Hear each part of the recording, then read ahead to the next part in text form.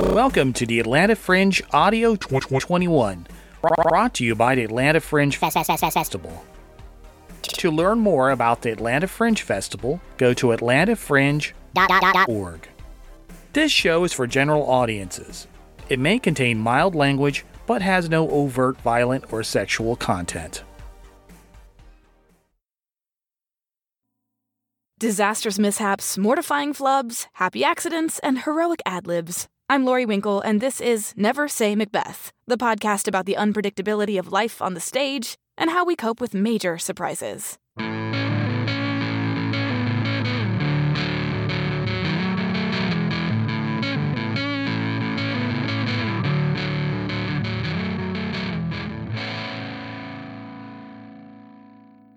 This week I had a chat with the hilarious actor/comedian Ben Ochsher, based in Chicago, though he's originally from Kansas City, which is where we met. You might actually be familiar with Ben's work in the troupe Friend Dog Studios. This is a comedy trio whose videos such as Drunk Trump and GOP Jesus have gone viral. Well, Friend Dog Studios also produces theater, but we're going to circle back to that. For now, Ben is going to take us to a student matinee way back in high school when he was all of 15. It was a production of Beauty and the Beast, but not the Disney Beauty and the Beast because they couldn't afford the rights to that. So it was like it was like an off-brand Beauty and the Beast musical. So it's this off-brand Beauty and the Beast where everybody's name is a little bit different. And, you know, there are songs that sort of parallel the Disney songs, but aren't them. So already we're in interesting territory. And I had done a lot of shows as an actor with this particular program. And I should say, I should preface it by saying, I did a lot of shows with this place. Most of them were wonderful experiences. This show was an anomaly in terms of how terrible everything went. But so I'm guessing you're not comfortable naming names. It's okay if you're not. But I was just curious. No, I'm not going to use anybody's names. If you no worries. If anyone bothered to look me up, it wouldn't take them long to figure out what program I'm talking about and what show. But you know, just for the sake of manners, I won't name any names. But so for this particular show, I was actually in the pit band. I was playing bass guitar in the pit band. I was playing a bass part that I had written because they wanted a bass in the pit, but there wasn't a bass part written. So I'm making up a bass part in the pit band. There were 4 distinct disasters that happened in this show. And I can't remember exactly what order they all happened in. So I'm just going to tell it in order of escalating damage as far as I'm concerned. The first thing was we did a lot of school day shows, you know. It's like a morning show and you've got kids from schools. And this was a very large theater. So it fit up to 1,000 kids. And I don't know if we ever filled it, but each time we did one of these school day shows, there were hundreds of kids. And we were doing it one morning, and at intermission, someone backstage flipped a breaker and the power went out. And somebody managed to get the power back on, except somehow we still didn't have any power to the pit. So the instruments, which were, with the exception of drums, all electric, none of them worked. It's a school day show we can't hold because these kids are on a specific schedule. You know, at a certain point, the buses are going to come and get them. So we have to just keep going. So they did the entire Act 2 a cappella. So picture like 35 teenagers doing an a cappella off-brand Beauty and the Beast musical. Oh my God. For a brief moment, I ran downstairs to the green room. Somebody had an acoustic guitar. I brought the acoustic guitar up and I attempted to improvise like an acoustic guitar, like an unplugged accompaniment, which was a disaster. So eventually I just stopped because I was making it worse. And these kids soldiered through. That's pretty good thinking, though. It would have been if I was a more skilled guitarist, but they were, they soldiered through. They made it all the way through the end of the show. Somebody came up to me afterwards and they were like, I thought that was a really interesting choice. And I was like, what choice? Like that the second half, there was no music. I'm like, that wasn't a choice. Why? Who in their right mind? All right. So that's incident number 1. Incident number 2. You may recall in Beauty and the Beast, the backstory of this whole thing, the way that the Beast became what he was, is that he's a prince, and then he's visited by this enchantress, right, who puts this curse on him. So much like in the Disney film, there is a scene in this portrayal that shows the enchantress visiting the Beast, putting a spell on him, etc. In order to give the enchantress more of a mystique, they decided to make her very, very tall. And the way they did that was they put this young girl in a very, very long dress and then just had her sit on the shoulders of, I almost said his name. They had her sit on the shoulders of my friend who we'll call Patrick. So Patrick has this girl on his shoulders and he's totally covered in dress, right? So we're doing this for, I don't know, like the second or third time maybe. And he is downstage right.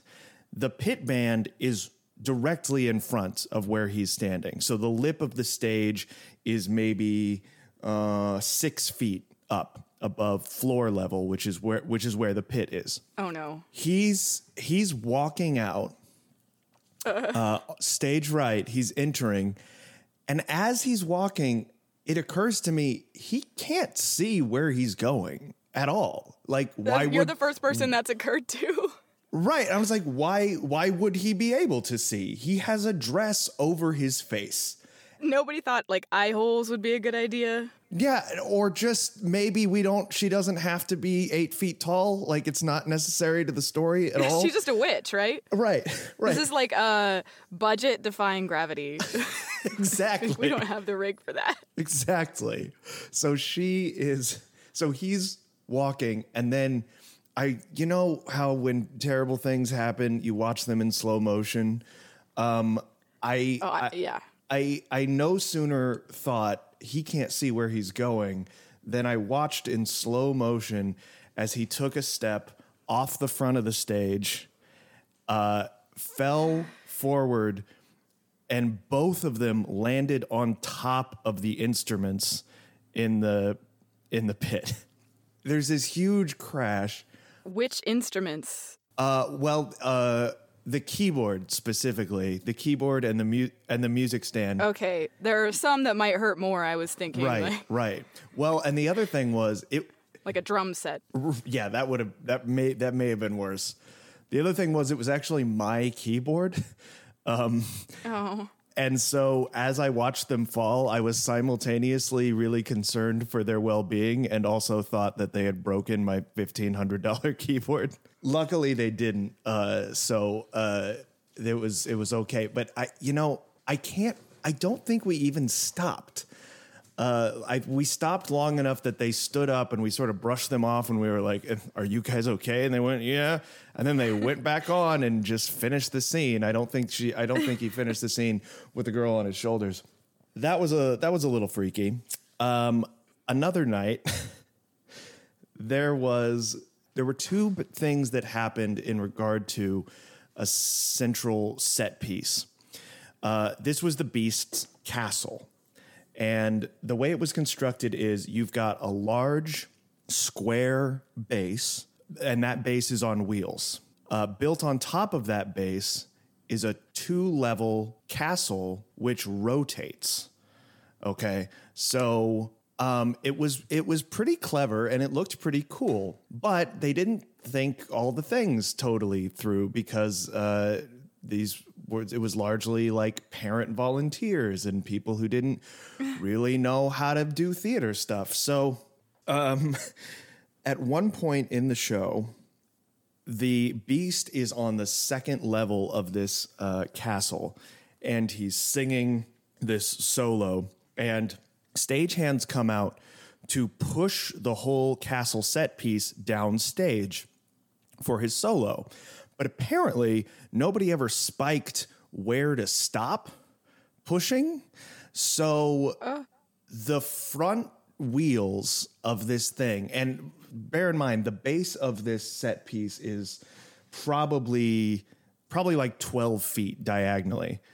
The front two wheels go ka-chunk, ka-chunk off the front of the lip of the stage, which again is like 6-7 feet above floor level. And the beast is still on the top. So at this point, he's maybe, I don't know, 20 feet above floor level, just dangling. And the audience, which is filled with hundreds of children, screams. I mean, I'm never going to forget the sound of that scream. They all scream for the beast's life. And then somebody comes up to the lip of the stage and they push the platform back up onto the stage. And the beast, God bless him, consummate professional, he never stops singing. He gives a little, like head shake of acknowledgement and like gesture of thank you for not killing me. And he continues and he finishes his solo. And then later in the same show, they go to push the platform, the set piece downstage again. No. And just in a Pavlovian response, the audience screams again. They didn't even push it. They didn't even push it anywhere near the lip this time.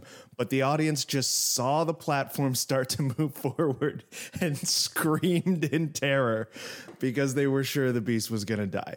So, so that was the third thing. Here's the fourth thing. One more thing happened. This also involved that set piece. As I said, it was on a square base, and then the 2-floor set piece rotated on top of that base. Jeez. So there's a scene. I'm picturing where, like a layer cake. Is it kind of like looking like that? Yeah, exactly. Yeah. So oh god. So there's a scene where the beast throws Gaston out of the castle, and kills him. Right. I think that happens in the Disney movie too. I can't remember how Gaston dies. And also I should say his name wasn't Gaston, because this was the Dr. Thunder of Beauty and the Beast. But what was it? Do you remember?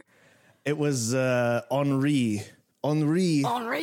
Yeah. So the Beast, in the big climactic scene, tosses Henri out of the castle. And here's how that was supposed to go.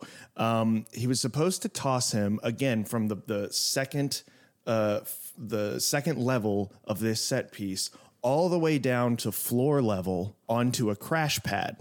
But once again, no one had marked exactly where to rotate the set, exactly what angle. No one had spiked it.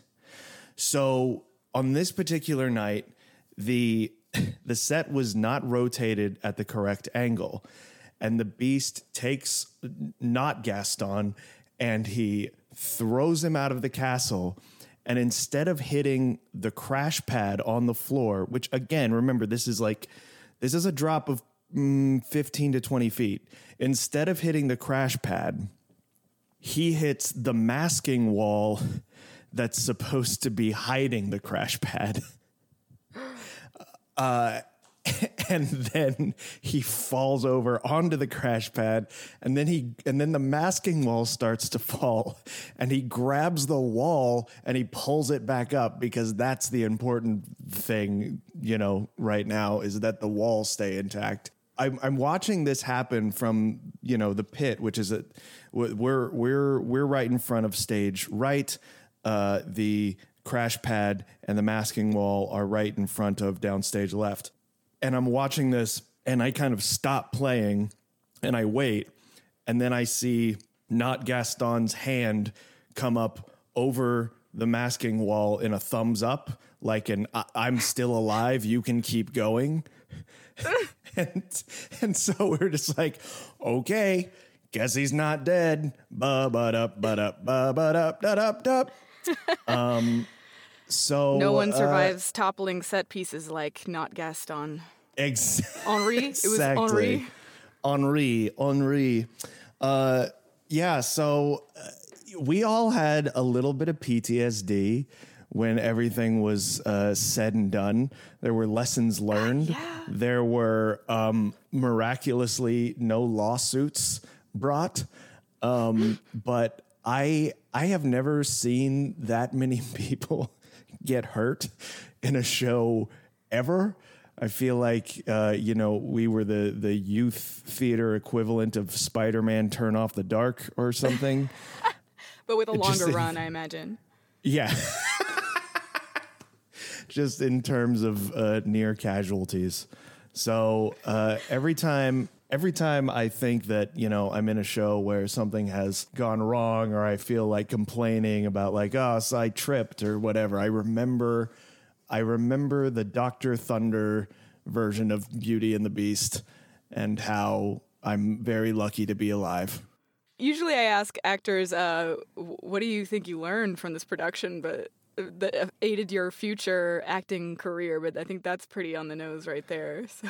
Right. I learned that spike marks are important. That's what I learned. I used to get really annoyed. When I would be able to see like a stage like littered with spike marks, but now I'm like, nope, you do what you got to do. I'm amazed they didn't fix that set after the first several incidents. Yeah, well, as far as like pushing it off stage, I think after that they did, they're like, oh, right, we need to spike this. We need to spike where it stops moving forward. But then, they didn't have the same foresight to say, oh, we need to spike where we rotate it. Like it was like no one knew how to prevent accidents. It was just, everything was just reactionary. Like, oh, right. When people can't see, they walk off stages. Guess they should see. Oh, right. When we don't spike it, we push things off the stage. Guess we should spike it. Like it was terrible. It was terrible. You can follow Ben's work by searching Friend Dog Studios on any and all social media platforms and feasting your eyes on some amazing sketch comedy, like the entire series of Drunk Trump videos. Or if you're based in Chicago, you can catch The Ballad of Lefty and Crab. That's the show Friend Dog Studios has produced with Underscore Theater Company that's currently getting rave reviews, though I hear it's no Dr. Thunder, Beauty and the Beast. Hopefully the set's a little more stable in that one. That is, once again, The Ballad of Lefty and Crab. It's a comedic musical, running a little bit longer so you can catch it until July 14th at the Understudy in Chicago. That is, if you're lucky enough to get a ticket before it sells out. Hello, quarantine buddies. So, for a show about stage disasters, we have been hit, obviously, with the biggest one yet, even bigger than Spider-Man Turn Off the Dark. Now, nobody is tuning into a humorous theater podcast to hear more about COVID, so I'm just going to say this really quick, and then hopefully some stories will bring a little levity to the situation. Freelancers and artists are being hit especially hard right now, with projects we poured our hearts into for months canceled abruptly, no income to weather the next however long this lasts, and we're all trying to twist this isolation and fear into something beautiful, because expression is what we do, and we finally have all the ample free time we thought we wanted to write the next great American musical or dick around on the ukulele that's been collecting dust since college. That's a beautiful sentiment, and I, for one, have cried at just about every video I've seen of Italians singing Celine Dion songs to each other from their respective balconies. But I've had a lot of conversations lately with friends, over Zoom of course, about the mounting pressure we feel to create, and I just kind of want to play devil's advocate right now. If you're feeling immobilized with worry or loneliness, that's completely valid. We're in the middle of a global crisis, so for God's sake, don't be so hard on yourself. You, as a person, are more than just your currency within this industry, and the industry is on pause, so just take a breath. I mean, I, for one, took about 3 weeks to finally finish stringing this episode together, even though this is one where I literally just let my guest do all the work on solo storytelling, which is fine because he's a fabulously funny and charming person. My point is, our free time isn't exactly free. Maybe you've got to unbury yourself from all this existential dread before inspiration finally strikes you again. That's okay. Just post about some stuff you did last year and sit back and watch some dang Netflix like everybody else if that's all you feel capable of right now. Or, God forbid, call your mother. I know she hasn't heard from you in a while. You can go back to being high-powered booking machine when you're feeling ready. We've got time. Just be good to yourself and be good to each other. I'm going to keep it lighthearted today with a couple of stories from one of the best people I know, my good friend Tosin Morinfola. He has a whole wealth of stories, so he's almost certainly going to be back on the podcast soon, but here are a couple of his. I have so many stories to tell you. It's hard to know where to start. I'm going to break them up into chunks for you. So, story number 1. In high school, we were doing Will Rogers' Follies, the musical. I was a senior, and I finally got a good leading role in a musical. I was, I think his name is Clem Rogers, the father of Will Rogers. And I'm black, and the whole cast is white, so it's already funny that I'm the black dad to a white family, inexplicably, in a high school musical. But, that was the beauty of it. But, I'm feeling myself. I'm glad to be in this role. I'm glad to be a leader of the cast. I don't know if I got overconfident or what, or maybe it was just the way tech was going, but while we were teching the show, I had 2 similar lines, and I guess right before a huge transition, I said the wrong line. And then that led to my co-actor, skipping to the appropriate response. So we skipped a whole page and a half of dialogue, which really messed up the costume changes that were happening backstage. There were more wardrobe malfunctions. The next song started, no one was ready, and it was all my fault. And this was not the only time that happened. It happened in Grapes of Wrath as well. Another show where I was the black main character to an entirely white family, which is its own spectacle. But I skipped a good 2 pages of dialogue with Reverend Casey in the beginning of the play, and I remember thinking, man, that scene went quick. Someone had to tell me, yo, you effed up. And I don't know, it's just very funny because you think you get over those kinds of basic mistakes, but no, you can be a professional actor and still make the exact same fundamental errors and memory lapses, and that's why you just try your best, you try to be a consummate professional, and you roll with the punches, even if you're the one punching yourself. So I worked at a theater called the Coterie Theater in Kansas City for a while, and one of the shows we did was Shrek. And in Shrek, I played the donkey, and I had the whole Eddie Murphy voice and everything. And at some point in the show, we go into the audience trying to find Princess Fiona, and it's risky because you kind of have to tiptoe, step over the kids and not step on them. But there's a little path and there's enough light. So it should be a doable thing. We rehearsed it. It usually goes well. But this one time, I step into the aisle to go to the path to find Fiona into the audience. And I'm like, Shrek, here I come. That kind of thing. And then a kid careens past me, runs I don't know, a little crack addict. Something just running right past me. I couldn't even see him, and he almost knocked me over and scared me. And the whole audience laughed at my reaction to this kid who was completely unbridled. And then naturally my impulse is to say a quick improv, ad-lib about it. And so I started to say, man, these fairies jumping out of nowhere in this motherfucker. And then I realized that I was about to say motherfucking during a kid's show in the middle of the ad-lib as it was coming out of my mouth. So I think I said something like, man, Shrek, these kids coming out of nowhere in this And I just kind of hummed my way to a crash landing of not saying motherfucker during a kid's show. And let me tell you, never has my career flashed before my eyes more than nearly saying motherfucker to a room full of 200 kids. The other story I want to tell you about kids in children's theater is we were doing The Wiz, and I was the Scarecrow in The Wiz. This was also at the Coterie Theater, and I was acting with a girl named Emily Shackelford, who was this incredible singer. She was playing Dorothy. And we're coming to the final song in the show. Beautiful show. The kids have loved it. A decently small audience. And she's about to sing Home. And it's supposed to be simple and beautiful and really just a showcase of her at the end of this journey. And she gets a verse into this thing. And never before has this happened at that theater with me performing at it. And I've been there. I've done 100 shows there. But a kid just got up and walked on stage. Just full on walked on stage. Not only did this kid walk on stage, the kid was dressed exactly like Dorothy. It was the cutest thing in the world. And not only was the kid dressed exactly like Dorothy, the kid came up and reached up for Emily's hand to hold Dorothy's hand. And it was just absurdly adorable. So much so that Emily broke down crying. Like she tried to sing, she could not sing. She was just crying at how unbelievably cute and unexpected it was. We were not prepared. I tell you what, we were not prepared for that one.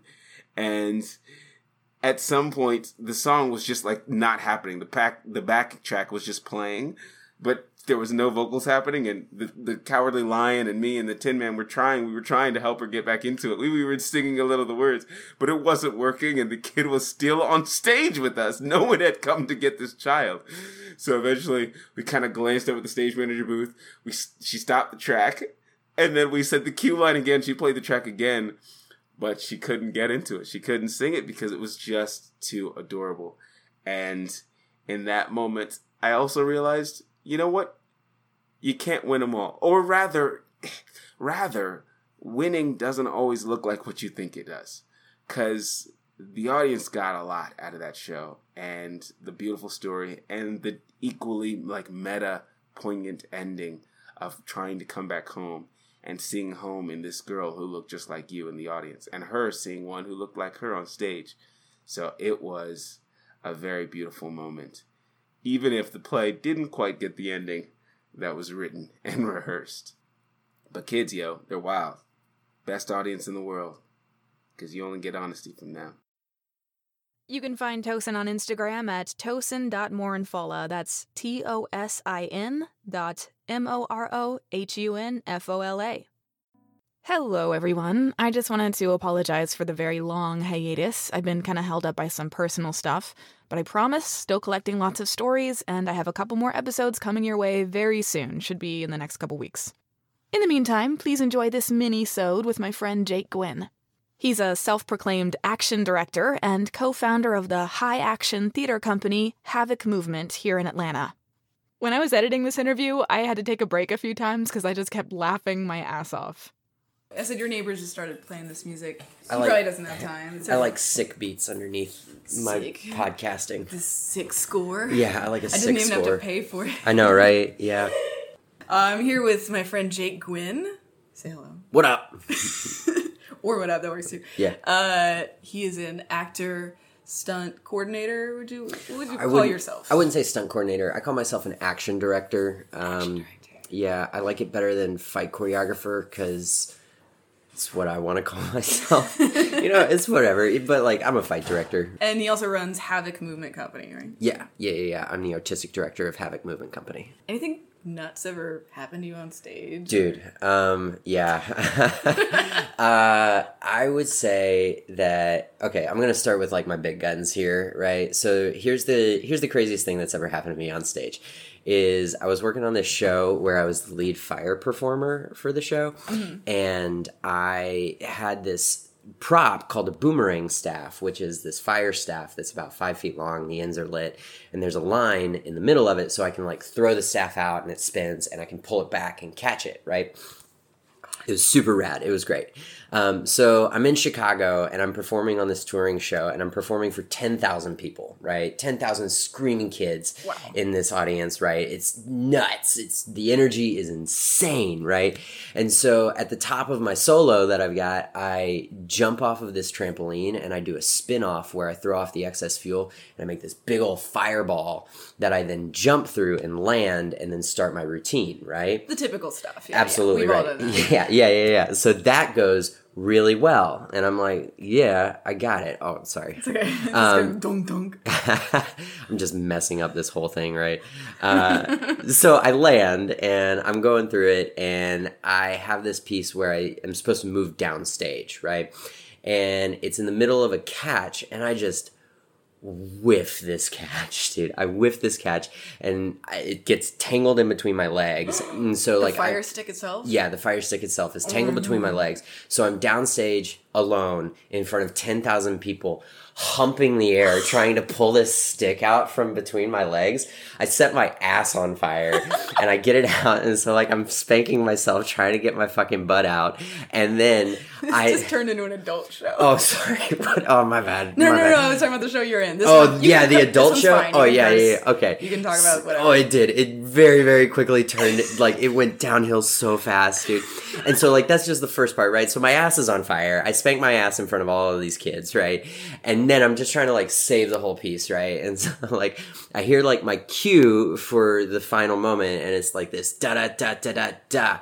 And, like, I hear it, and I'm like, fuck, I gotta get it. And so, like, I rip the final moment, I try to get the catch, and I whiff my final catch, and it spins around me and pins my arms to my chest, and I have just enough time to, like, turn around and go, fuck, for this staff to come over my back and just clock me right in the face, man, like, down center.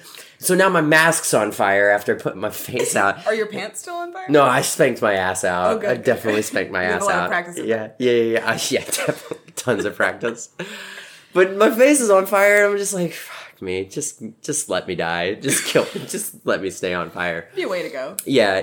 That was maybe like my. That was my biggest failure in front of my biggest audience, is what I would say there. I'd say it was a success. Yeah. I mean, you went down in flames. I did. Blaze of glory. Ooh, big old blaze of glory. I'll tell you that, man. Yeah.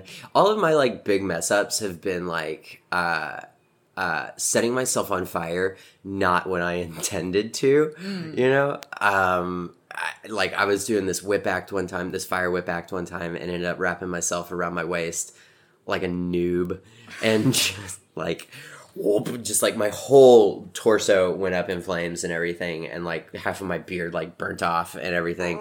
And so my good friend Lido like tackled me and put me out. It was That is a good friend. He's a good friend. I bought that dude some tequila afterwards. He can hang that over your head for the rest of your life. He does. He does. Do you have any scars or anything from that? Surprisingly, no. You know, I've got like some burns and everything, just from kind of like, you know, nothing more than what you would expect from being set half on fire, you know? I don't know what I would expect. I guess I would expect like Two-Face. Oh, no, not. Listeners, he does not look like Two-Face. No. My beard is a little like lopsided, but like, that's okay. I can't tell. Sick. I comb it. I comb it really well. Let's see, what else happened, man? Man, I've gone through some stuff where like I got hit in the face with a sword one time across like my bottom teeth. I've been stabbed with a knife as I was like in like a guillotine choke, like upside down, and my belly was exposed. The guy just like slipped as he was going for the stab. With a real knife? No, not a real knife, dude. It was a fake knife, but it Jesus. fucking hurt like a real knife. It's not like the collapsible kind? Oh no, those are super dangerous, dude. Okay. It was just like a regular rubber knife and everything, but just like the way he got it, like, was just like dead on. Like, it didn't bend or help at all. And so like I was like in this moment where like it was supposed to be like super brutal, right? Like he was supposed to be just like stabbing me. What was this for? It was just for this like collection of scenes as part of the show. It was like a showcase and everything. And so like he finished it up, and like you know, usually I'm like like really good acting, right? And like in the middle of it I go, oh fuck, dude. Just like, yeah. I'm like, oh hell. Oh hell, dude. Yeah, that one was pretty bananas. That's awesome. Yeah. What else have I seen, man? Man, I've gotten to choreograph some really cool stuff that was pretty rad. I worked on a Titanic that was really cool. And the crazy part about that wasn't actually the sinking of the ship. it was that we were doing it outside in a lake, and the lake had wildlife in it and a huge population of leeches. And so, like, I go down there to try to like, work it out the first time, right? And, like, I'm, like, jumping off, and I come out, and I'm just like, what are these little things? And just covered. Like, I pulled off, like, 40 leeches, dude. Like, just from trouncing in the mud and everything. Yeah, Cheaper it was... than antibiotics, though, so... Yeah. You know what? I felt like a blood infection or something. Very medicinally, like... Cleansed. Yeah. I felt... I get why they used leeches in the past. I don't know why we still don't today, you know? Right? I felt great. Hashtag bring back leeches. Hashtag bring back leeches, man. It was awesome. There was one actor, I shit you not, had a leech on his eyeball. Yeah, and I had to pull the leech off of his eyeball. Like his actual eye, like not like his lid, iris, but like no, like his eyeball. Yeah.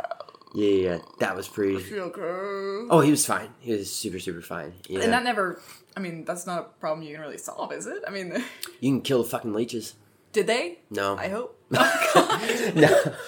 Yeah, we're probably going to have to circle back to those leeches in a future episode.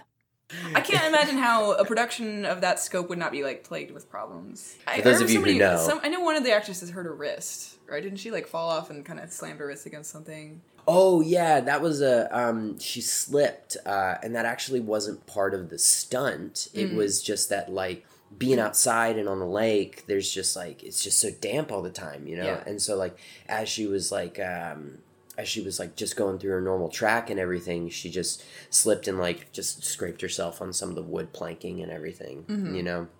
But, like, we actually made out okay in terms of, like, the stunt itself, you know? And I gotta say, you know, like, at the end of the day, I've managed to come out with a pretty good track record of leading people towards safety, you know? Like, I haven't choreographed anything that has gotten anyone seriously injured, and I'm super proud of that.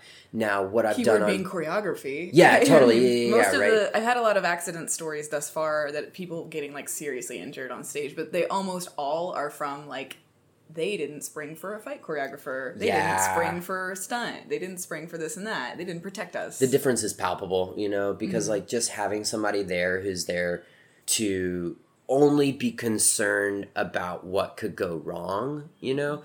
Like, it's not that, like, the rest of your production team isn't thinking about that, right? I don't think people are malicious, you know? I just think that there's so much on everyone's plate whenever you're putting on a production that it's worth it to have somebody come in and just take a look at it and be like, okay, what is the worst case scenario for everything that we're doing? I think that's why ultimately I like the idea of being called an action director, because it's like, it just encompasses more and gives you the freedom to be like, hey, I see how we're kind of like running up these stairs. Can we maybe put some grip tape on the stairs, you know? Yeah. Or like, hey, there's no lights back here. Can we put some glow tape or something, you know? Stuff that like is on people's minds but just gets lost in the lurch unless somebody's there to really make sure it happens, you know? Yeah. But that's when I'm in a professional environment and being hired and I'm on my best behavior, you know? Like if I'm messing around and like, oh geez, look, nobody's gonna hit me harder than I've ever hit myself, you know? Like I practice a lot of like crazy stuff, and so like, you know, injury is just part of the process that you learn to deal with. I know you don't have a lot of time, so do you want to like plug any of your own stuff, Havoc, or your own? Not really, dudes. Keep listening to this podcast. There's going to be some hilarious stories that come out of this, I'm sure. You know, I know some of the folks who are coming through here, so like, I hope folks are going to like stick with you and just like, this is a great way for us to just like share all of our stories collectively. Like, so like, good golly gosh, I'm going to laugh my balls off, you know, at these. If you're a medical professional and you believe we need to bring back leeches, please visit our hashtag.